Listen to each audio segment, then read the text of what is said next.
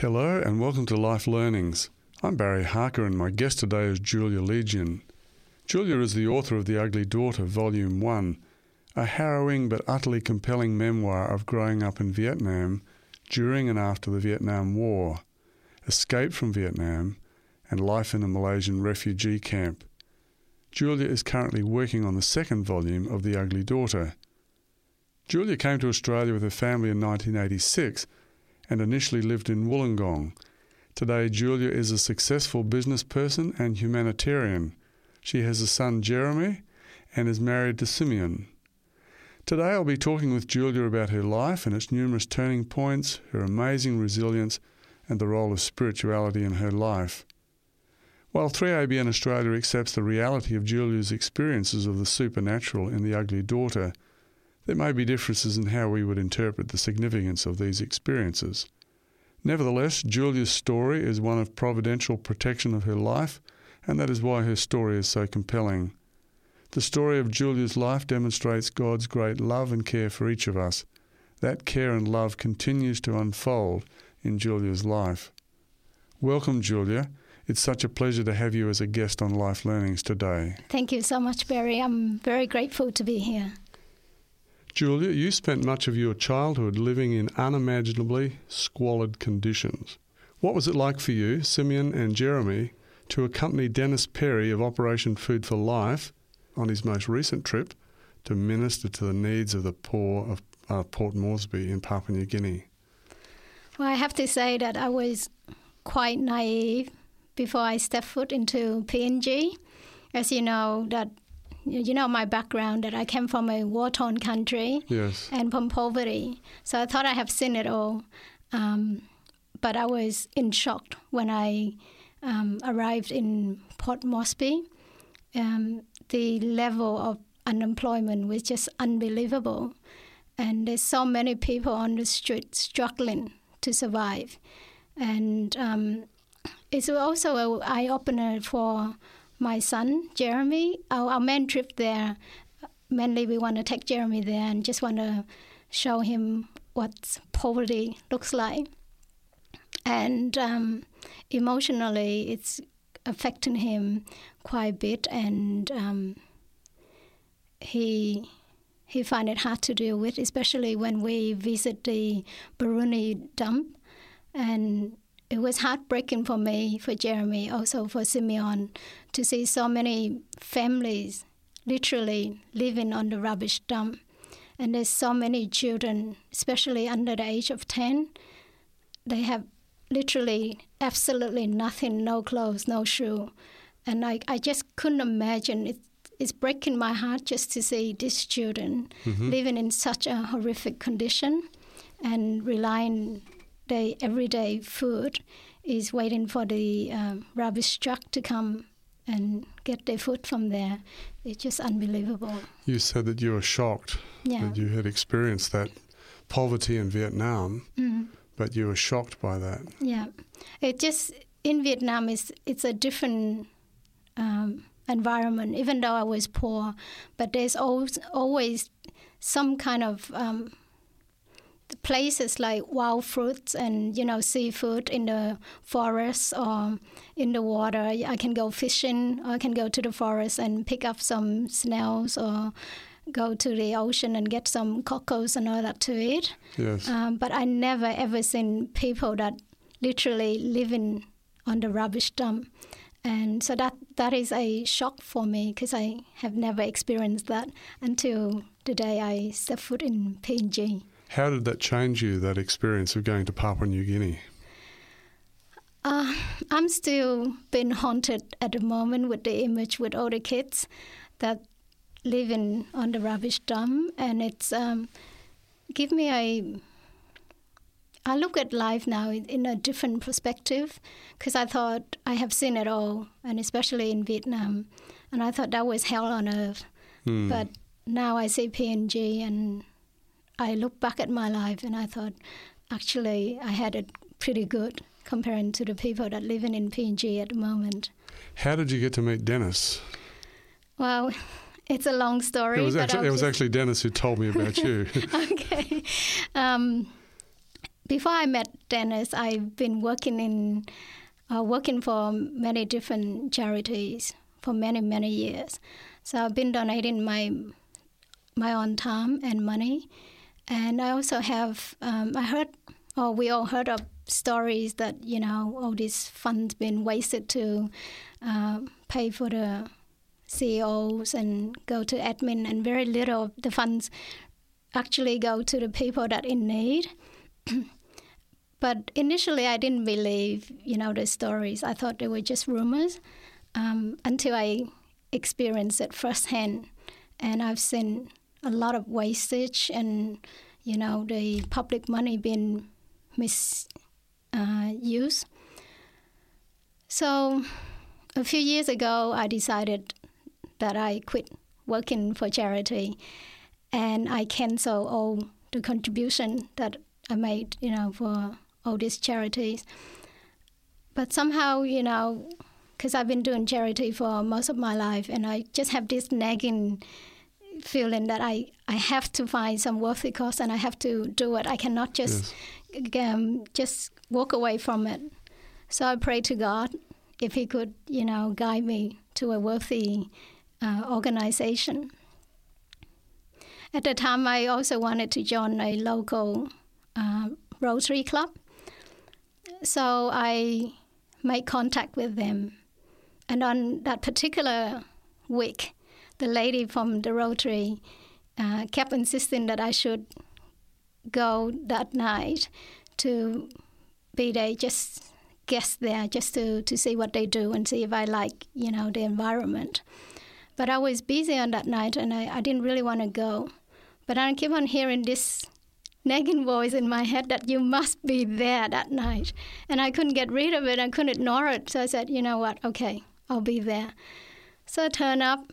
Guess what? Dennis was a guest speaker on the night. And I was really moved by his presentation.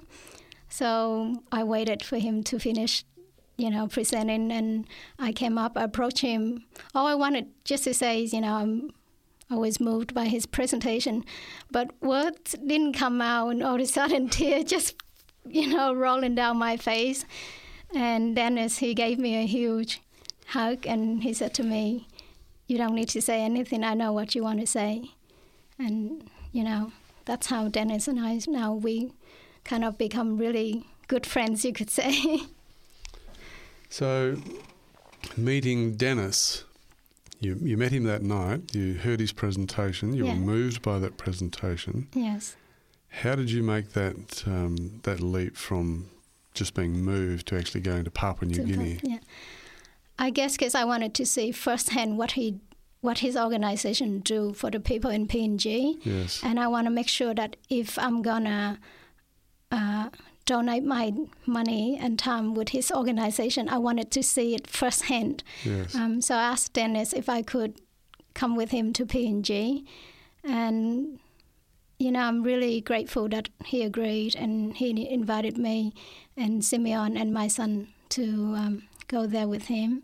And I was just totally blown away by his dedication and his commitment and his working ethic. It's unbelievable. He works he rises up really early in the morning, and he usually doesn't go to bed until really late at night. And I think I nicknamed him, I call him, there's a there's a TV commercial that I think Energizer, and with that bunny keep on going, and he doesn't stop, and that's I call Dennis, that bunny. Now, you experienced extreme poverty. How much impact has that had on your humanitarian instincts today?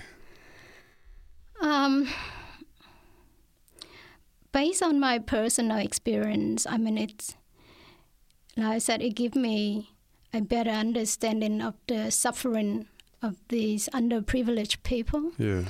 But also I've been raised by my grandmother that way. Since I was a young child, my grandmother instilled all this goodness in me.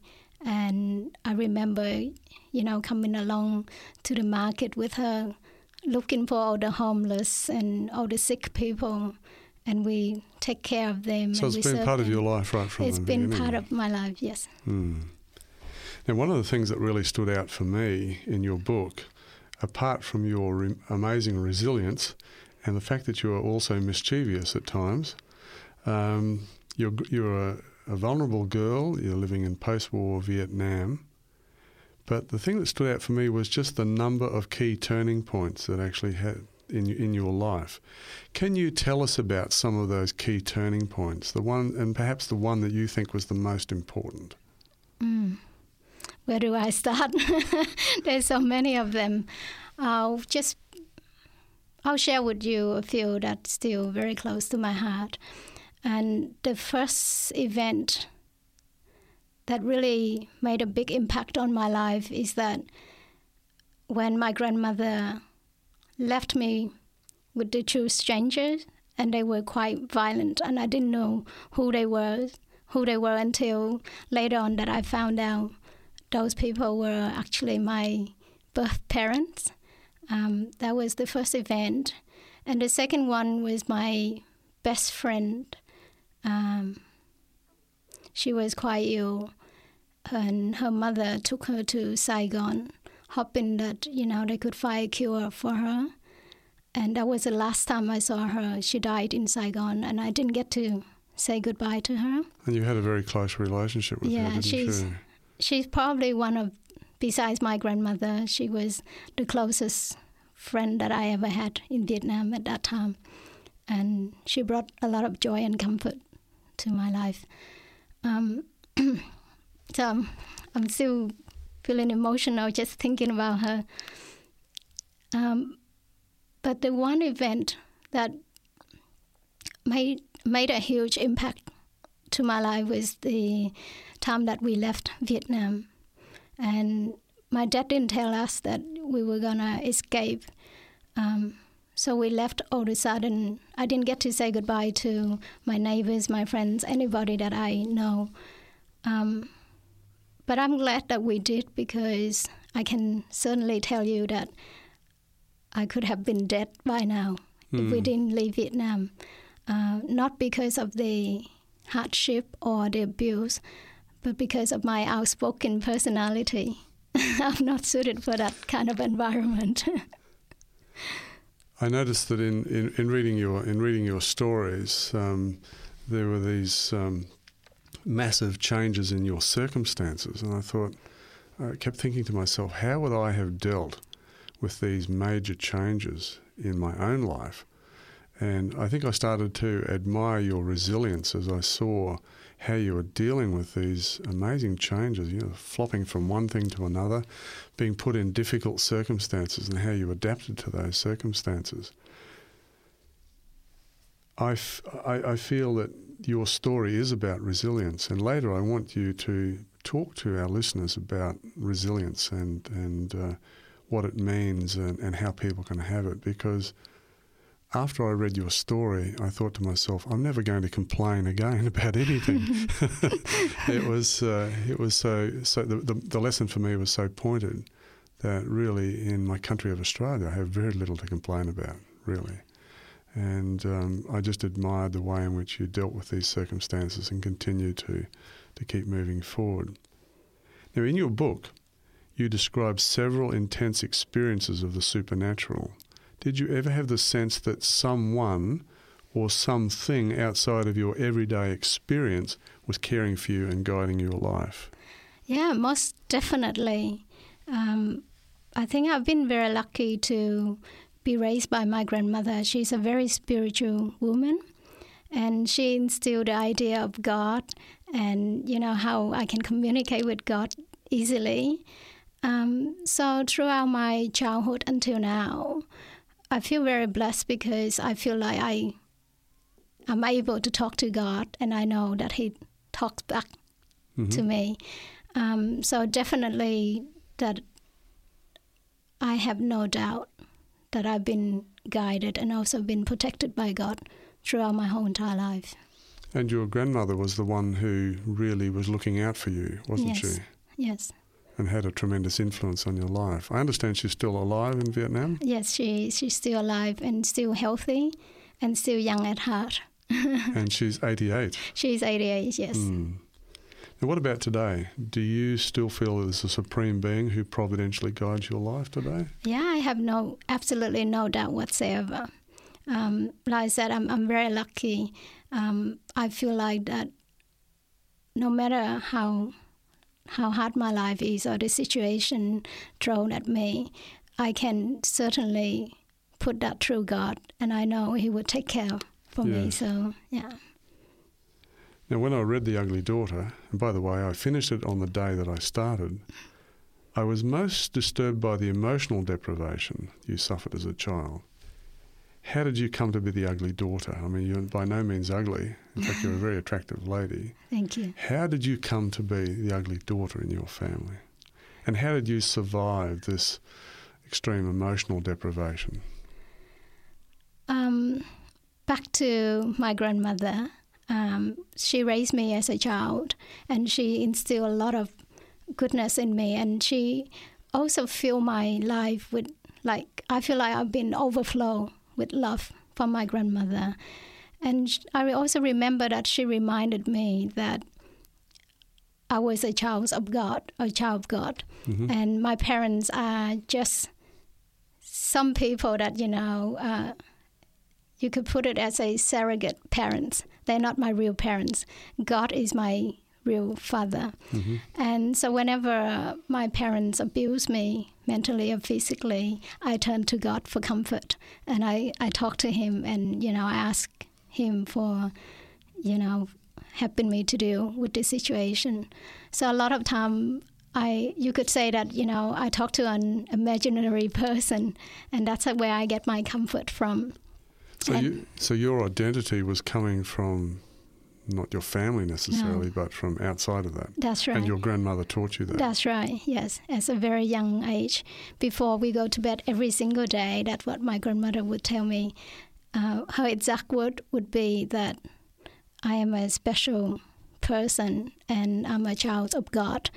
And the reason for me being on this earth is to serve my Father, and that is to take care of my underprivileged brothers and sisters. Mm-hmm. And my grandmother told me that because I'm a child of God, throughout my whole life journey, I would have to encounter a lot and overcome a lot of tests and have to overcome, all this hardship and you could call adversity.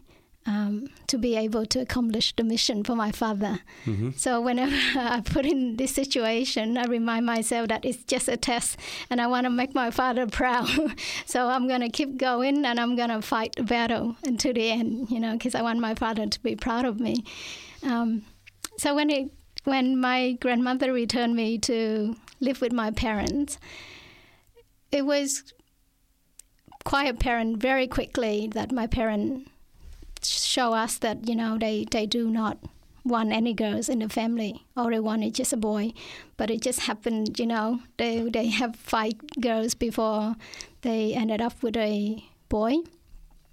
And so I'm not the only girls that have been abused in the family, but all my sisters gone through the same thing. In terms with, being ugly, unfortunately, I'm literally the ugliest child in the family. All my sisters are really beautiful people. But when it comes to ugliness, with my parents, the definition is that I'm not only just being physically ugly, but because of my outspoken personality. And for all my sisters, they are very obedient and they're quiet and they just do what they're told to do. But I'm totally the opposite. So you're the outspoken one in the family. I'm the outspoken one, and I also always question their authority. So therefore, I'm a black sheep in the family. Tell me a bit more about your grandmother. She's a central character in your book. Yeah. Tell me about her. What was it like? What was it like relating to her? My grandmother is a very compassionate and forgiving woman. And she loves every being, including human, and animals. And she would do anything for anyone. And throughout her whole entire life, that's what she does.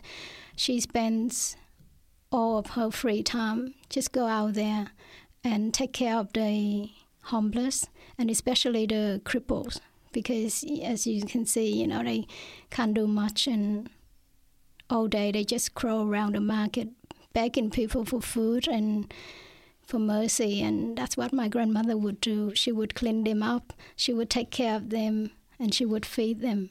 So her conception of God was about love and helping people. Yeah, it's all about love. My grandmother, she doesn't care where you're from, who you are, which religion you belong to. As long as you show love and compassion, then she will show respect for you. And now you're a very determined person in the book. Are you still that sort of person today? Yeah, definitely. I have not changed. I mean, I have grown older. Yes. But in terms with, being who I am, I'm still the same person. Tell me about your life today. What's your attitude to life?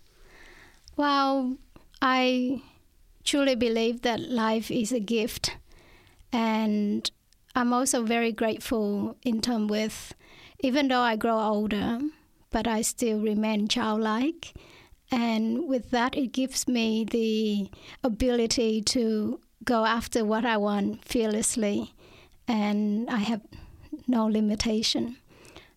So also my attitude is that life is a gift and you make the most out of it, but at the same time you need to have strong faith in God. Mm-hmm. You can go after what you want, but you have to have that strong faith that you will get it as long as you ask God to help you. And if you're helping other people, then God's happy to supply resources for you to do that, I'm sure. Well, from what I learned throughout my whole entire life, it's all about helping others, not helping yourself. Yes. But, with all the goals that throughout my life, it's always involves others. It's not about myself. It's just like helping Dennis or go out there and raise the funds or serve others. And in return, somehow along the way, I get to meet people like yourself and my husband and Dennis. And I think that's the reward I get back from God. Yes, there's always a spin-off, isn't there? That's right. Now, you were not only resourceful and resilient as a child, but also mischievous at times. Are you still that person? Absolutely. I have not changed at all. I'm still exactly the same person. I mean, I grow more mature, and but I do behave in certain way as adults do. But yes, I'm still keeping my true identity.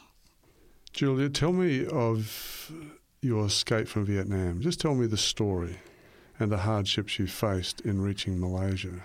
I don't want to destroy the book for people, sure. But I think this is a really important turning point in your life, which was leaving Vietnam and then coming to Australia. Yeah. Tell us about what it was like just escaping.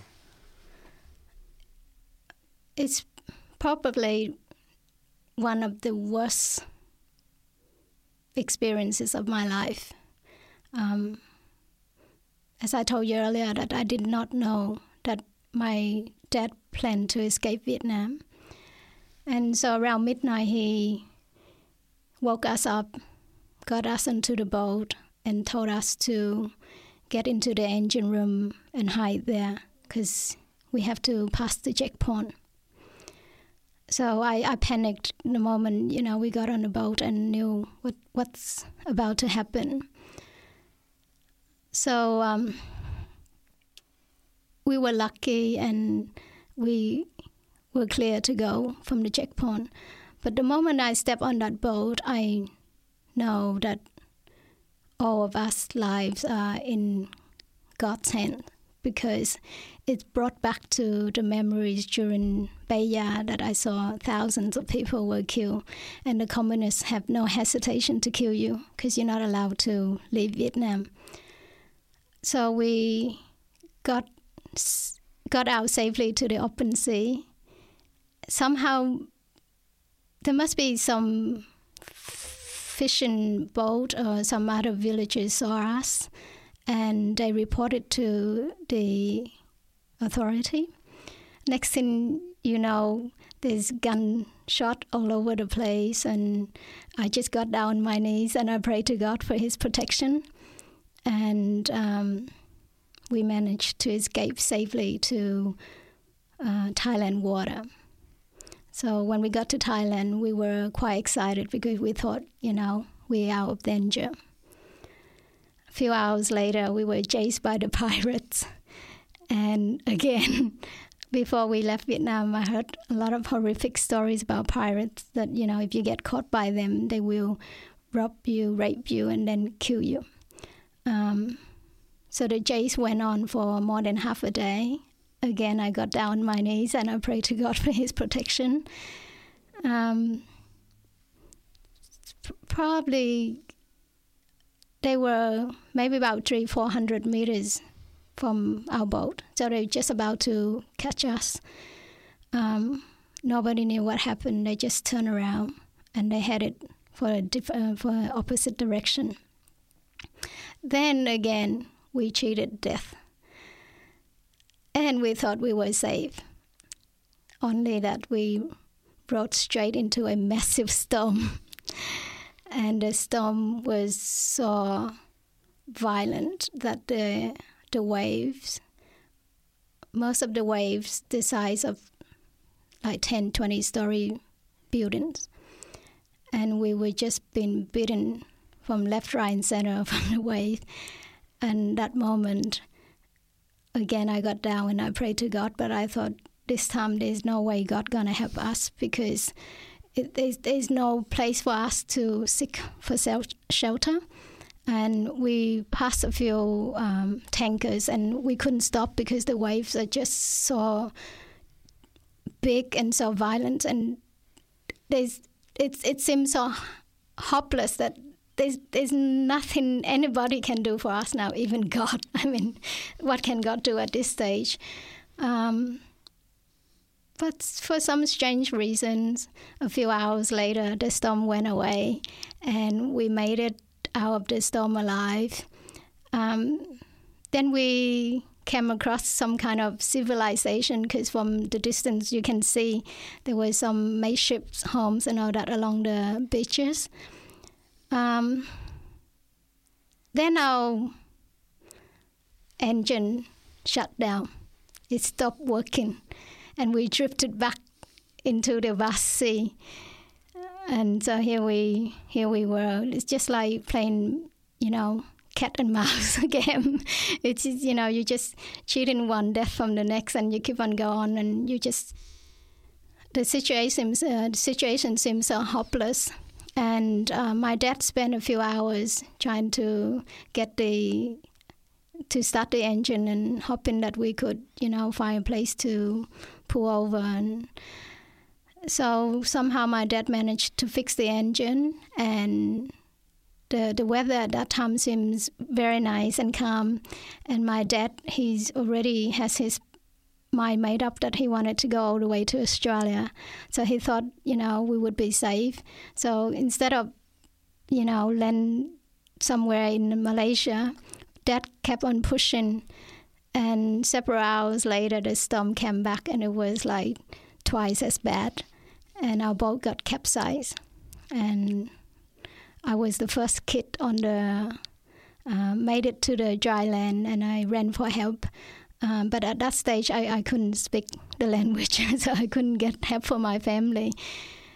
So hopelessly, I sat on the sand and waited and watched what's happening to my sisters, brothers, and everybody on board, and watching the wave, beating them to death. But a few hours later, like I said, I kept on praying, and a short while later,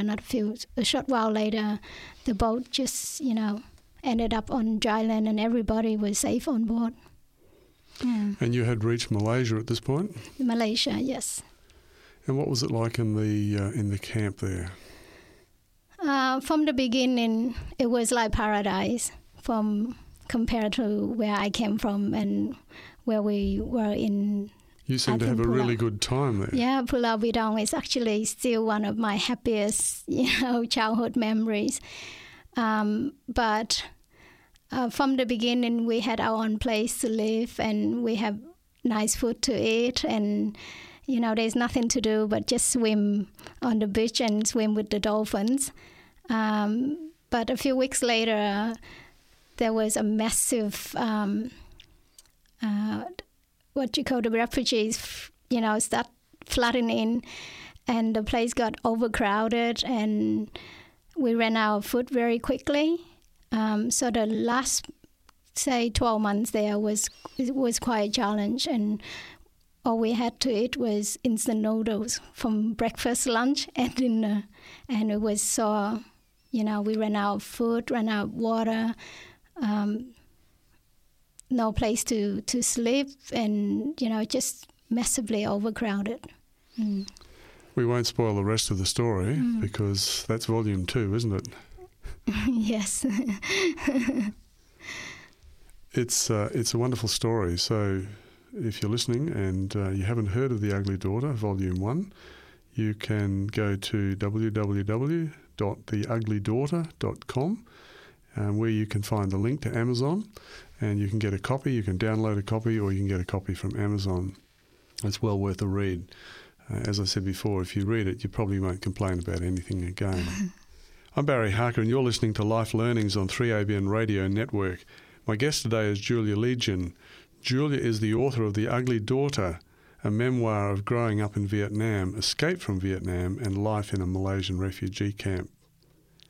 We're going to go to a break now, and when we come back, we're going to continue Julia's story. If you have any questions or comments in relation to today's program, you can call 3ABN Australia Radio within Australia on 02 4973 3456, or from outside of Australia on country code 612 4973 3456. Our email address is radio@3abnaustralia.org.au.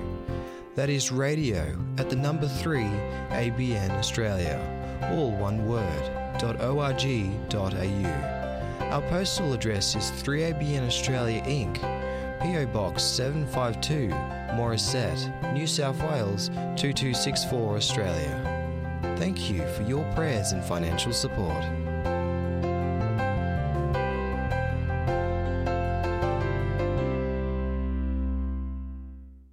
I'm Barry Harker, and you're listening to Life Learnings on 3ABN Radio Network. My guest today is Julia Legion. Julia is the author of The Ugly Daughter, a memoir of growing up in Vietnam, escape from Vietnam, and life in a Malaysian refugee camp. In this last part of the program, I'm just going to continue talking with Julia about her life and some reflections about her life. Julia, where are you at spiritually today? I'm very at peace with myself, and I have made peace with my past also. And I'm very happy to say that I have found God. I'm very grateful for that. Every day I talk to God, and I look for little signs to see that He talks back to me. And the perfect example would be Dennis Perry's, encounter. Mm-hmm. That when I pray, and I met Dennis at the Rotary Club. So every morning before I get out of bed, and every evening before I go to bed, I give thanks to God, and I pray for His love, His guidance, and I also ask Him to use me, to serve others. Now, Julia, you've also had to forgive a lot of people in your life, and you've suffered at people's hands in the past. How did you find it in you to forgive? What does forgiveness mean to you? It's quite hard initially, to forgive the people that done so much damage to my life. And I can give all the credit by working on my book. So initially when I work on a book, the first draft was so much anger and hatred. But as I walk along, as time goes on and many years later, I can see from the other person's point of view, and I put myself in their shoes, I walk in their shoes, and I can see that they actually battling with their own personal demon, because I genuinely believe that all human beings are very nice people, and all these people, what they did to me, it must be something that happened to them in their past, which I do not know. So I thought, I forgive them because maybe there's something of their past that I'm not aware of, and that's what makes them who they are today. Also, I come to realize that forgiveness is the only choice I have.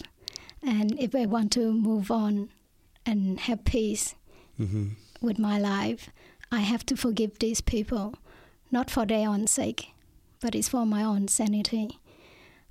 So from that point on, I make the decision that I have to forgive them for my own sanity, and I want to move on, and I don't want to be a prisoner of my past.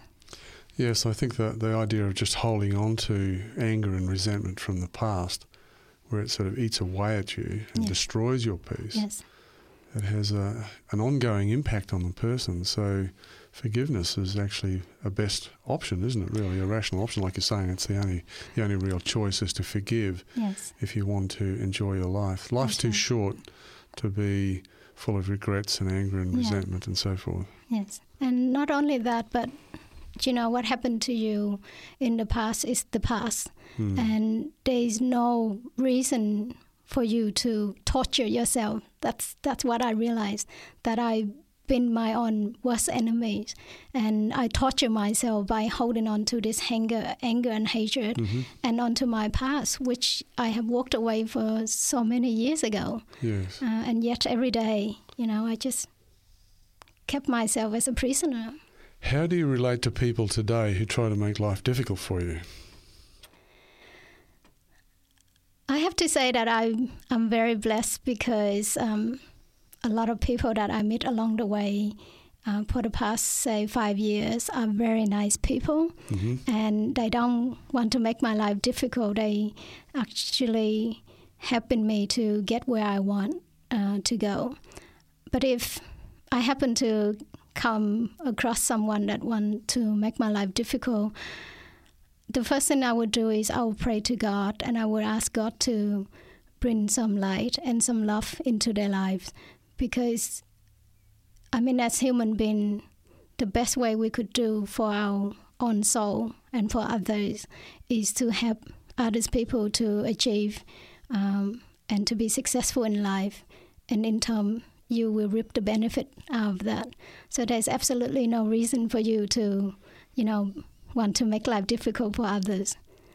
So, I will not hold it against them. How do you deal with difficulties in your life? Today, I don't see difficulties as difficulty anymore, but I see it as a challenge. And I love taking on challenge because I know for sure it doesn't matter how big the challenge is, I have God on my side.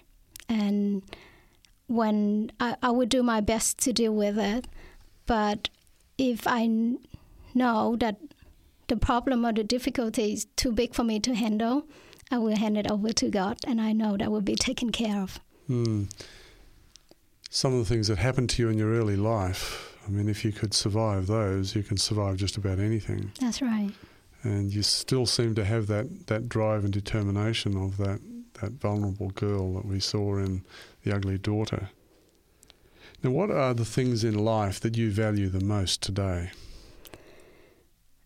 There's a few things. The first thing I value most is my husband. He's the unsung hero. A lot of people give me credit for things that I've done and all the success and all that. But I can tell you that I will not be able, or I wouldn't be here or made it all the way if it wasn't for Simeon. The second thing is my son. My son is he's my guardian angel. The reason I'm still alive and well today because of my son. Sometimes, in the past that I was tempted to take my own life, and I thought of my son, and I just couldn't do it because I wanted to live for him. Third would be all my friends and the good people that I met along the way. But the most precious thing that I value is my relationship with God, and knowing that I can talk to him at any time I want, and knowing that no matter what happened to my life, God will always be there for me. And that's something that I, treasure forever. You experienced things in Vietnam that no one should ever be called upon to experience. And you didn't realise that had a tremendous impact on you, and you were having flashbacks for years. And then you discovered you did have post-traumatic stress disorder. What did that do? How did that help you to make sense of your past and understand what was happening to you? Well, in medical terms, I didn't know that I suffer from post-traumatic disorder. I thought it was just a norm, what I went through.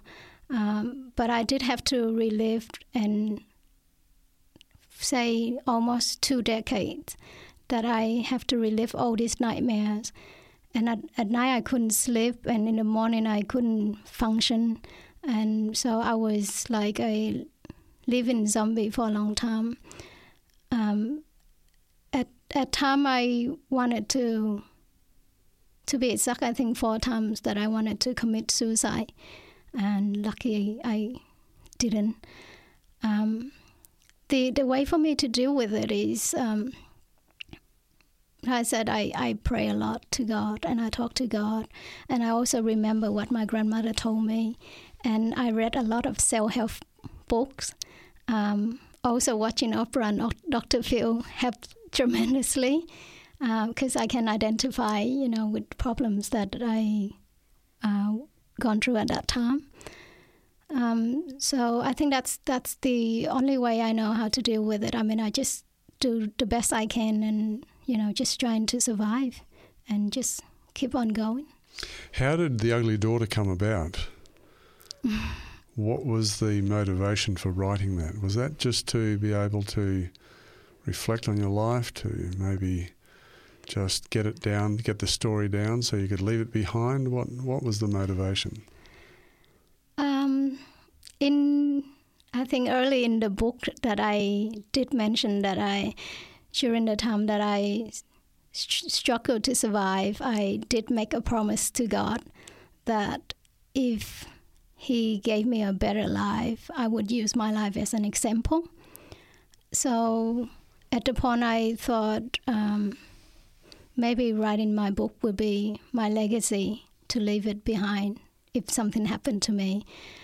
Because if you were to read my story, which you did, you can see that it's just a mini series of miracles after miracles. Mm-hmm. So I'm hoping, to write a book to give people a different perspective to life. How did you find the time to write it in your busy program? It was a huge challenge, and at first I didn't write it. I actually paid for a ghostwriter to work on it for me. But it didn't work out because he cannot convey how I feel on the book. So I made time to work on it, and it took a lot of long nights and sleepless nights to work on it. And initially I thought it would only take about 5 or 6 months to do it, but it ended up 5.5 years. So it was hard work. And how did writing that book change you? What impact did it have on you? It made me, I kind of become a better human being in terms with, throughout, the process, I learned the true meaning of compassion and forgiveness. And so it's made me more humble and more compassionate towards, all these people that hurted me, and also life in general. Because, before I decided to write a book, I got caught in my own past and my own miseries, and I didn't look at life in any other way. But when I started writing, in the process, I can see, all those people that hurted me, they also have their own challenges that they face. So, in another word, it's like therapeutic for me, because, it's I think it's also my, counselor, you could say. So that compassion and forgiveness came partly through the book. Partly through the book. Yeah, working through the book. Tell me a bit more about the process of actually writing the book. Now, you're writing in a second language. That was tough. It was really hard. As you can see that, my whole entire life, I mean, even now, I haven't, I never had a formal, English lesson. So it's all self-taught.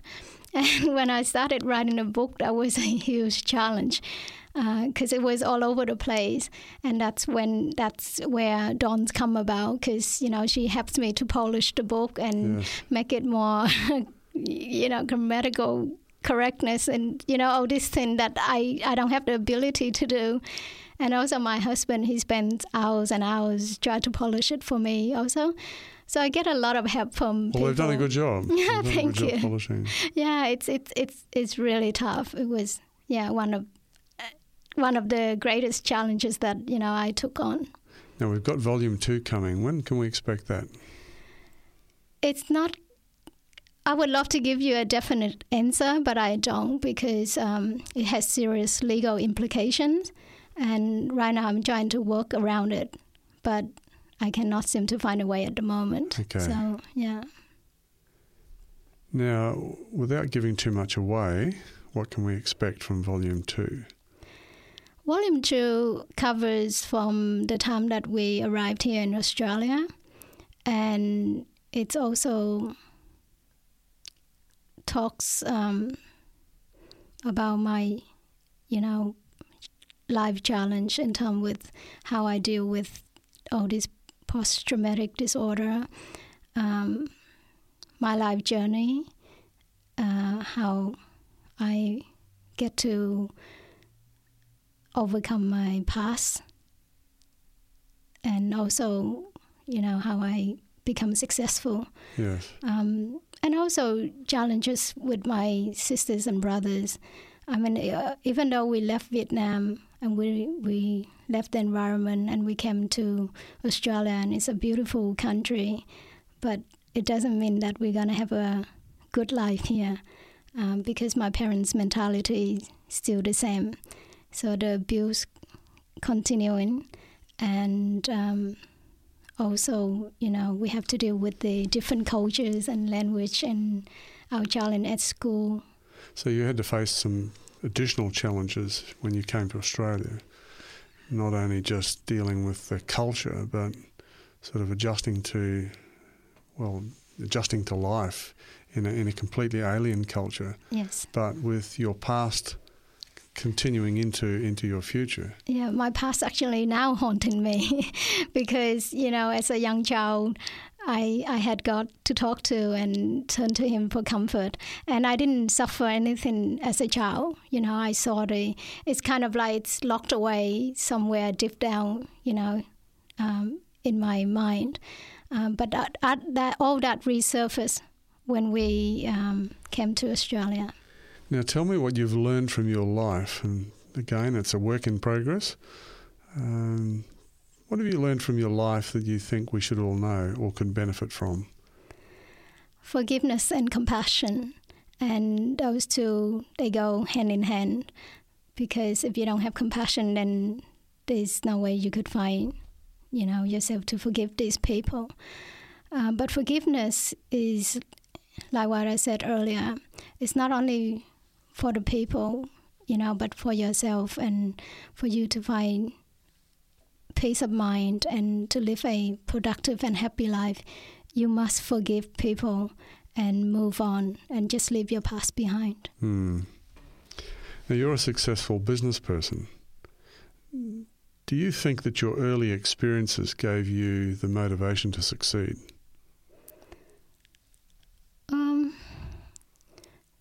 I think it depends on how you define success. Everything I do in life is based on my own passion. So I just go after whatever I want just because it makes my heart feel good about it. And so I think also my background has a lot to do with it, and especially living in such an amazing country in Australia and has so many endless possibility. So I want to make the most out of it. And so I just go out there and achieve that whatever goals that I set out for myself. And I guess being successful is one of that goals. One of the things I sense is that if you had managed to keep yourself out of trouble, that you would have been a very successful person in Vietnam as well. Would that be a fair comment? Yes, yes. I that's a fair comment, because I always wanted to be someone and do something with my life, and yeah. So, do you see a positive side to all of the hardship in your early life? Is there a positive side to it? Most definitely. It makes me being more humble and to become a stronger person, and also to see life in a different way and being grateful for all the little things in my life. What advice do you have for young people who might want to get involved in business today? Because you were a relatively young person when you were successful. What advice would you have for someone? What principles would you function on in relationship to your business that you think will give success? Well, to me, success is find what you love and love what you do. And on top of that, if you want to be successful in business, then you have to go out there and find what the market needs, and to give that, to present that to the market. But you have to be willing to put in 100%, and you have to have strong faith in yourself, and to never, ever, ever let anyone else tell you that you cannot do it. Because it's your journey and it's your passion. And if you believe in yourself and have strong faith in God, you can move mountains. So I was talking to someone recently, and they said they thought everyone had a successful person inside them, and that everyone was really equipped for success. That God has given everyone a set of talents and abilities. Yes. And those are unique abilities, so that everyone's uniquely talented. Yes. Different from everyone else. Yes. And has a talent that's probably better than anyone else in the world. It's something. And it just seems that so often we compare ourselves with other people and think that we're not good. But really, your story tells us that if you're willing to have faith and to work hard, that you can have success. And also be who you are. I mean, you got to be authentic, right? You cannot be anyone else, because you are who you are, and that's how God made you. So, it doesn't matter how hard or how long the journey or what's the challenge, what people are throwing at you. You got to be strong, and you got to be determined, and you got to remain who you are. You cannot afford to lose that, authentic self. And if you stick to that, I mean, to me, that's success, being who you are and be comfortable with it. What do you plan to do for the future? I'm sure you have plans for the future. My future plan is to serve others. That's my passion, just to go out there every day and make a difference in someone else's life. Because, someone else gave me that chance, and now I just want to give it back. Well, I wish you the very best in that, Julia. And I really appreciate your willingness to drive up to the studios today and talk with me. It's been a great experience reading your book and also having the opportunity to talk with you about your story today. Thank you so much for that, and I wish you well with your future work and humanitarian work, and also with Volume 2. And I'm going to be very interested to get hold of my copy of that when it comes out. Thank you so much. Thank you for your time, and thank you to all the listeners. I'm Barry Harker, and you're listening to Life Learnings on 3ABN Radio Network. My guest today is Julia Legion. Julia is the author of The Ugly Daughter, Volume 1, a memoir of growing up in Vietnam, escape from Vietnam, and life in a Malaysian refugee camp.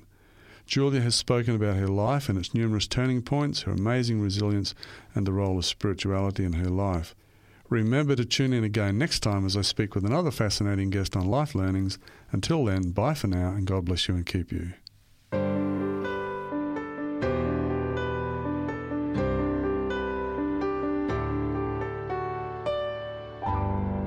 You've been listening to a production of 3ABN Australia Radio.